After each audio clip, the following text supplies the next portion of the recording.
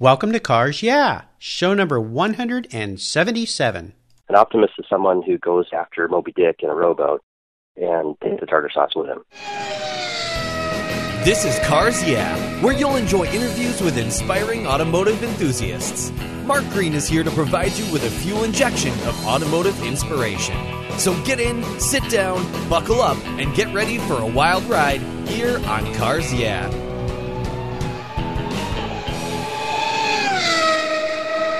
Have you turned your key and heard that dreaded tick, tick, tick, tick because of a dead battery? No worries. I've got the NOCO Genius Boost Jump Starter. This compact tool fits in your glove box and features rechargeable lithium battery technology that will start a dead battery in your car, boat, truck, or RV. It packs a whopping 12-volt, 400 amp starting power and can start up to 20 dead batteries on a single charge. Plus, it has built-in spark-proof technology with reverse polarity protection to safely jumpstart your vehicle. The compact, ergonomically designed clamps are solid copper for maximum conductivity, and there's a built-in ultra-bright dual LED flashlight with 7 modes, including an SOS emergency strobe. It's easily rechargeable with a USB outlet, and you can charge your smartphone or tablet while you're on the road. Works on any 12-volt lead-acid battery. The Genius Boost from NOCO is the ultimate emergency tool that's safe and easy to use. Quality design, state-of-the-art technology from NOCO, your battery care source since 1914. Get yours at geniuschargers.com.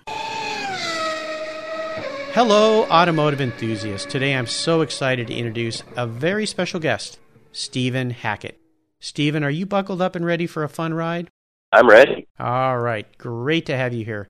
Stephen Hackett is a Porsche sales and leasing consultant at Bellevue Porsche in Bellevue, Washington. Last year, he was awarded one of the top 100 salespeople worldwide at Porsche, and he got to enjoy a week in Cannes, France, where he met Porsche factory driver Walter Rohr. Stephen also spent some time driving lots of Porsches while he was there. Now that sounds like fun. Stephen is one of those unique salespeople whose passion for what he sells is as impressive as his authenticity. So Stephen, I told our listeners just a little bit about you. Would you take a moment and share some more about your history, your career, your interests, and of course your passion for Porsche automobiles? Yeah, absolutely. So I've been with Porsche now for just about 8 years, and I've had kind of a varied career. I started out after college at an airline, worked for Horizon Air in Seattle here, and moved up through the ranks at Horizon and ended up in Alaska, and spent about 13 years with those guys.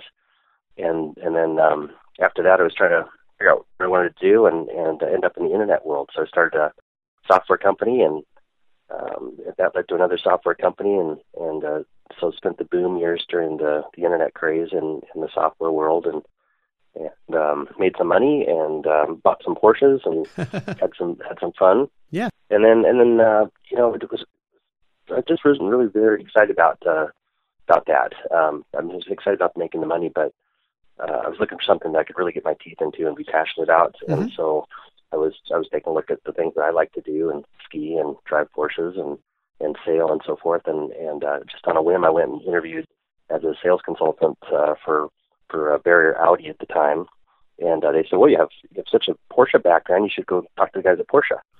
So I talked to the guys at Porsche, and they weren't too receptive because they don't like to hire people who come from entrepreneurial environments, and so I had to talk to them for quite a while before they hired me. Uh-huh. And then they hired me, and so this is kind of the perfect fit after all the things I've done in my life. This is the most fun and the most lucrative, and every morning you want to wake up and feel like you're just charging to go to work, and that's definitely what it's like for me. Well, it's so cool because you found a way to wrap that passion you have for automobiles and especially Porsches into a vocation. And you and I share a mutual friend who's been a guest here on Cars Yeah, Russell Flory, who had Sure. a very similar story. He was working in a different field, went into a Porsche dealership one day, and ended up he knew more about the Porsche than the salesman. And the salesman said, "You need to talk to my boss. Maybe you should be working here." And now he goes around and trains people and salespeople like yourself how to improve your game, if you will, when you're selling a dream car to somebody. And so much of guests buying or your customers buying Porsches are really buying a dream. They're fulfilling a dream. Is that right? It's so true. And Russell's path is very similar to mine. And he loved Porsches. He took it one step further, and now he trains people. And I'm not sure I'll go that direction, but it sure is fun to sell these cars. It's like, you know, working in a candy store. Absolutely. I know every time I go in there and kick the tires, there's just so many things I want to buy. Someday. Absolutely. Yeah, it's great. Well, as we continue on your journey, I always like to start with a success quote. And this is a saying that has some meaning in your life, and it's a great way to get the inspirational tires turning here on Cars Yeah. So, Stephen, take the wheel. So my quote's from Zig Ziglar, and Zig Ziglar, as you may know, is a long-term inspirational sales motivator, and so his quote is, an optimist is someone who goes after Moby Dick in a rowboat and takes the tartar sauce with him. and so for me, you know, it's a great, it's kind of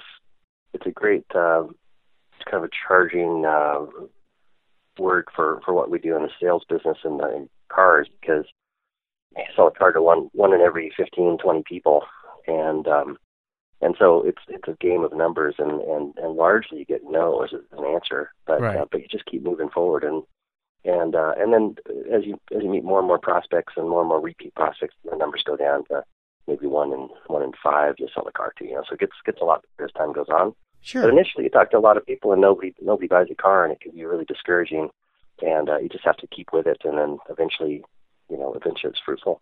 Well, I would think that people buying Porsches are buying, as I mentioned before, a dream, a lifelong dream. It's a passion buy. Nobody really needs a Porsche. Well, I'll take that back. I need a Porsche. You need a Porsche. But most people don't need a Porsche. They just need transportation. But a Porsche is so much more than that. But I love that quote. It's great. It's going into every interaction with somebody with a positive attitude that there's going to be a good end to this conversation and this communication. You mentioned that you had varied careers, but you always loved Porsches. Would you share a story with me that instigated your passion for cars? Tell me about that pivotal moment in your life when you really knew you were a car guy. So I think for me, it started very, very early, you know, and I was just in my son's room here, and he has the matchboxes lined up, and I was the same way. I didn't have as many as he has because I've bought a lot of cars for him, but I would do that every day. I had to have my Matchbox cars and line them up, and my favorite thing to do was to get a new one, and so I knew what all those cars were, and then I started drawing cars when I was really young, and did the Mad Magazine cars with the blowers coming out of the hood, and you know, just great big tires and wheels and so forth. And so from a very, very early stage, the idea of having a big, powerful car that smoked the tires and made screeching noises as it went around the corners was just very much part of my everyday life. And so as I got older, it just, you know, those are the things that I noticed. And I noticed cars in high school. I noticed that the seniors and would have fancy cars, like the captain of the football team had a Trans Am. Yeah. And one of the guys came in a Porsche, but you know, Porsches were not super popular back in the 70s. They were just kind of funny little foreign cars, and the Big Iron were really the impressive cars. Right. And then as time went on, you know, I was able to buy cars, but I couldn't buy those cars initially. And but I don't think there's ever one exact moment where I said, well, this is it. I'm a car guy. It just was so ingrained to me growing up that it just became part of me. Was there a moment in time when you talk about Porsche that Porsches really came onto your radar? Can you remember that time? Yeah, there really was definitely a time. In high school, my neighbor had a paper route, and so I'd help him out with his paper route. And he was a pretty ambitious guy for being in high school. And one of the things that he had at his house was a model kit that we put together of a Porsche. It was a 1970s Porsche, and so we took time. It was a pretty complicated kit. Maybe took a week for us to put it together. And I remember thinking that was just such a funny little car.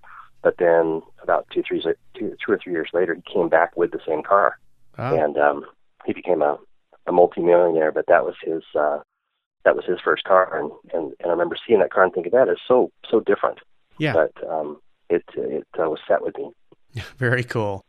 Stephen, what I want to do now is take a look at some of the roads you've driven down and get under the hood a bit and ask you to share with us a huge challenge or even a great failure that you faced in your career or your life. But the most important part of this question has to do with how you overcame that situation and what you learned from it. when I transitioned into the automotive business, it was the first time I'd really had a boss in about 15 years because I'd been an entrepreneur. And after my internet world, I was owned a restaurant and I was my own boss, and so I really hadn't had to report to anybody or clock in or anything like that. Mm-hmm. And so they were pretty reluctant to hire me, just because typically people like that are pretty headstrong and just want to do things their way. Sure. And so I persevered there. But even when I got on board with the dealer initially, the guys who'd been there forever, they had the key clients, and so the only sales I would make were fresh ups and no repeat customers and none of the big fish or anything like that. So it took a long time for me to develop my book of business, Mm-hmm. and then eventually all the senior guys left, and I became the senior guy. So that just the staying power worked really well for you. You just kept persevering, and eventually attrition worked its way through the courses, and you were the top dog. That's right. And in 2009, when everything hit the skids, when the economy tanked, the senior guys went to greener pastures, and I didn't have anything to lose because I really didn't have any book of business. So I stuck around, and then when the business came back, we still had all the same clients, but they knew me, and so I more or less inherited this big book of business as a result of it. Oh, great. That's awesome. Let's shift gears here and go to the other end of the spectrum. I'd love for you to share a story when you had a real aha moment in your career, a time when you realized that an idea or a concept you had come up with was really going to make it and you were going to be successful at it. And tell us the steps you took to turn that aha moment into your success. So in the car business, you think of traditional car sales as the person coming in and they get sold a car, but in the Highline sales and Porsche sales and Mercedes sales, et cetera, it really is a much more consultative sale because the people who are buying these cars they're CEOs and they're presidents of banks and they're high-end people that are well educated. So they really are looking for information as much as anything else. And my aha moment was that when I was trying to sell something, it was kind of like you were looking for a date for the prom, the day before the prom. Really, nobody wanted to buy a car from you or go to the prom with you. And but if you were much more consultative and giving information and helping people to make a decision as opposed to selling a car, then they were much more apt to buy cars from you. I see. Now, that's the first time I've heard that analogy of going to prom compared to buying a car. That was really interesting. It's very true, and some of the sales guys, if they haven't met their quota for the month and they're desperate to buy a car, then they won't sell a car because everybody knows they're desperate and there's a look in their eye, and it's just a funny little way that the world works. The challenge, I'm sure, with selling cars is that stigma of the pushy sales guy. What do I have to do to get it in your garage today? Versus what makes this car so special for you, or some other better question you have for the customer. So fantastic. It's very true. How about proudest moments? I'm sure you've had many in your career, but is there one in particular that really stands out that you would share with us? Well, this last year I was again the title of one of the top 100 salespeople with Porsche worldwide, and so that was the pivotal moment for me. It was my 15 minutes of fame to go to France and be awarded this crystal trophy, with another 100 people from around the world, to top salespeople. The award was great, and the trip was great. The thing that was fantastic is just the way they treated us. We got helicoptered to the racetrack at Circuit Paul Richard to drive turbos around for a day on the track, and wow. And at lunchtime they drove the 918, for us to see, and that's just the treatment was unbelievable. Just right on the boardwalk at Cannes, and it was representative, I think, of how much Porsche appreciated the contribution that the sales guys had made to the bottom line and to gaining customers, and so that was a pretty heady moment. Oh, congratulations. And Thank you. If there was one thing that you could attribute to your success last year with achieving that goal, what would you say it would be? Just tons of hard work and Yeah. Always being available, always being in the dealership, pursuing customers' requests and interests to the point where they followed through and purchased a car, and and a lot of times, you know, you were saying earlier that nobody really needs a Porsche, and it's really true. You know, if it was a perfect world and it was all about economy and so forth, we'd all drive Leafs and Priuses, but we sell lots of turbos, and we sell Turbo S Cayennes and these cars which you know on paper look like they're just ridiculous, but they evoke such passion in people that they really stir their psyche and that kind of thing. And those are decisions that they make because they're introduced to the client. You know, the product is introduced, and so when something comes out, some new car, it's you know, it's my job to bring it to them and to introduce them to the new details of the car, that sort of thing. Sure. I would imagine that involves, for you, having to learn a lot about the vehicle so you know them inside and out. Being a product expert, yeah. But also just remembering that the guy had a Turbo S that he bought in 2009, and so he's a good candidate for 2014 or 2015, and keeping him on your radar. Yeah, exactly. Let's have a little bit of fun here. What was your first really special car? And if you could share a memory you had with that vehicle. So for a lot of people, it's going to be a pretty fancy car. For me, it wasn't a fancy car, but it meant a lot to me. It was my very first car, and it was a 1966 Volvo Amazon, and I bought it when I was in high school. And my parents didn't want me to buy a car because they just thought I was too young to buy a car, and so I took my lawnmower money and I went and bought a $500 car. And it had about 4 different colors of primer body panels, and you had to start it with a screwdriver in the ignition. Oh my gosh! And so for me, that was just it was just the ultimate car, even though it was kind of a beater. Yeah. Well, it gave you that freedom that we all experienced when we first start driving. So, well, that's a great one. That's a very unique first special car that I've heard on Cars Yeah here, but I understand the reason. How about seller's remorse? Is there a vehicle that you've had in your garage that you let go that you really wish you could have back? Probably my first, any of my Porsches that I've sold, but my first Porsche was an 82 911 SC that I bought that when I sold my software company, and I went in and wrote a check for it, and it was representative of kind of a milestone for me, and I regret selling that car because it needed a little bit of work, and it just wasn't very practical for where I was in my life. But and I've never seen it again. I'm not sure where it went, but I regret that. Yeah, understand. How about projects? Is there something that you're working on right now that really has you excited and fired up?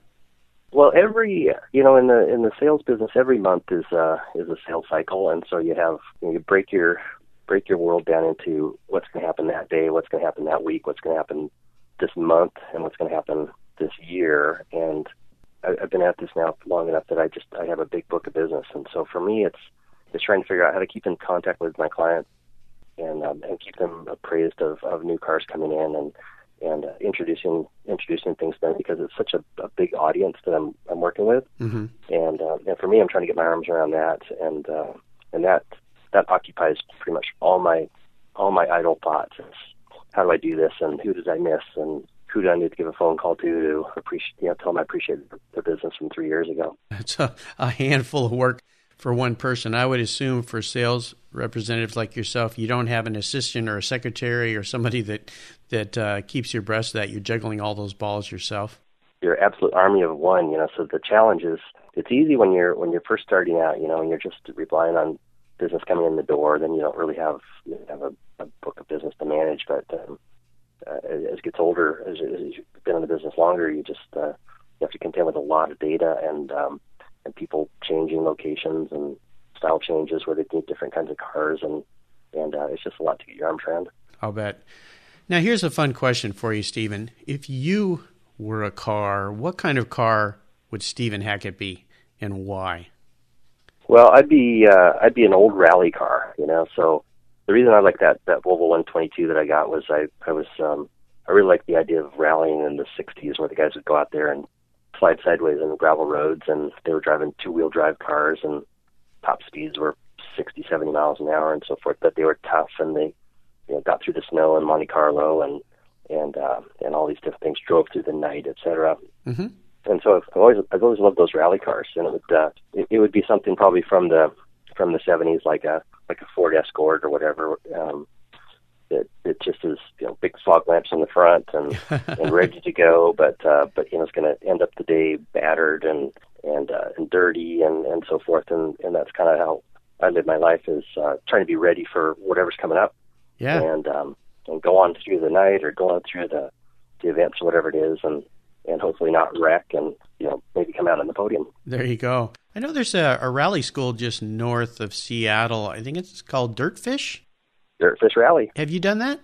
I haven't been out to do it. I know the owner of that, and he's invited me out a couple of times. It's just a question of finding the time to do it. Sure. Well, I think you need to get out there and get a little dirty. Definitely. I think definitely so. It sounds like something you'd have a lot of fun at.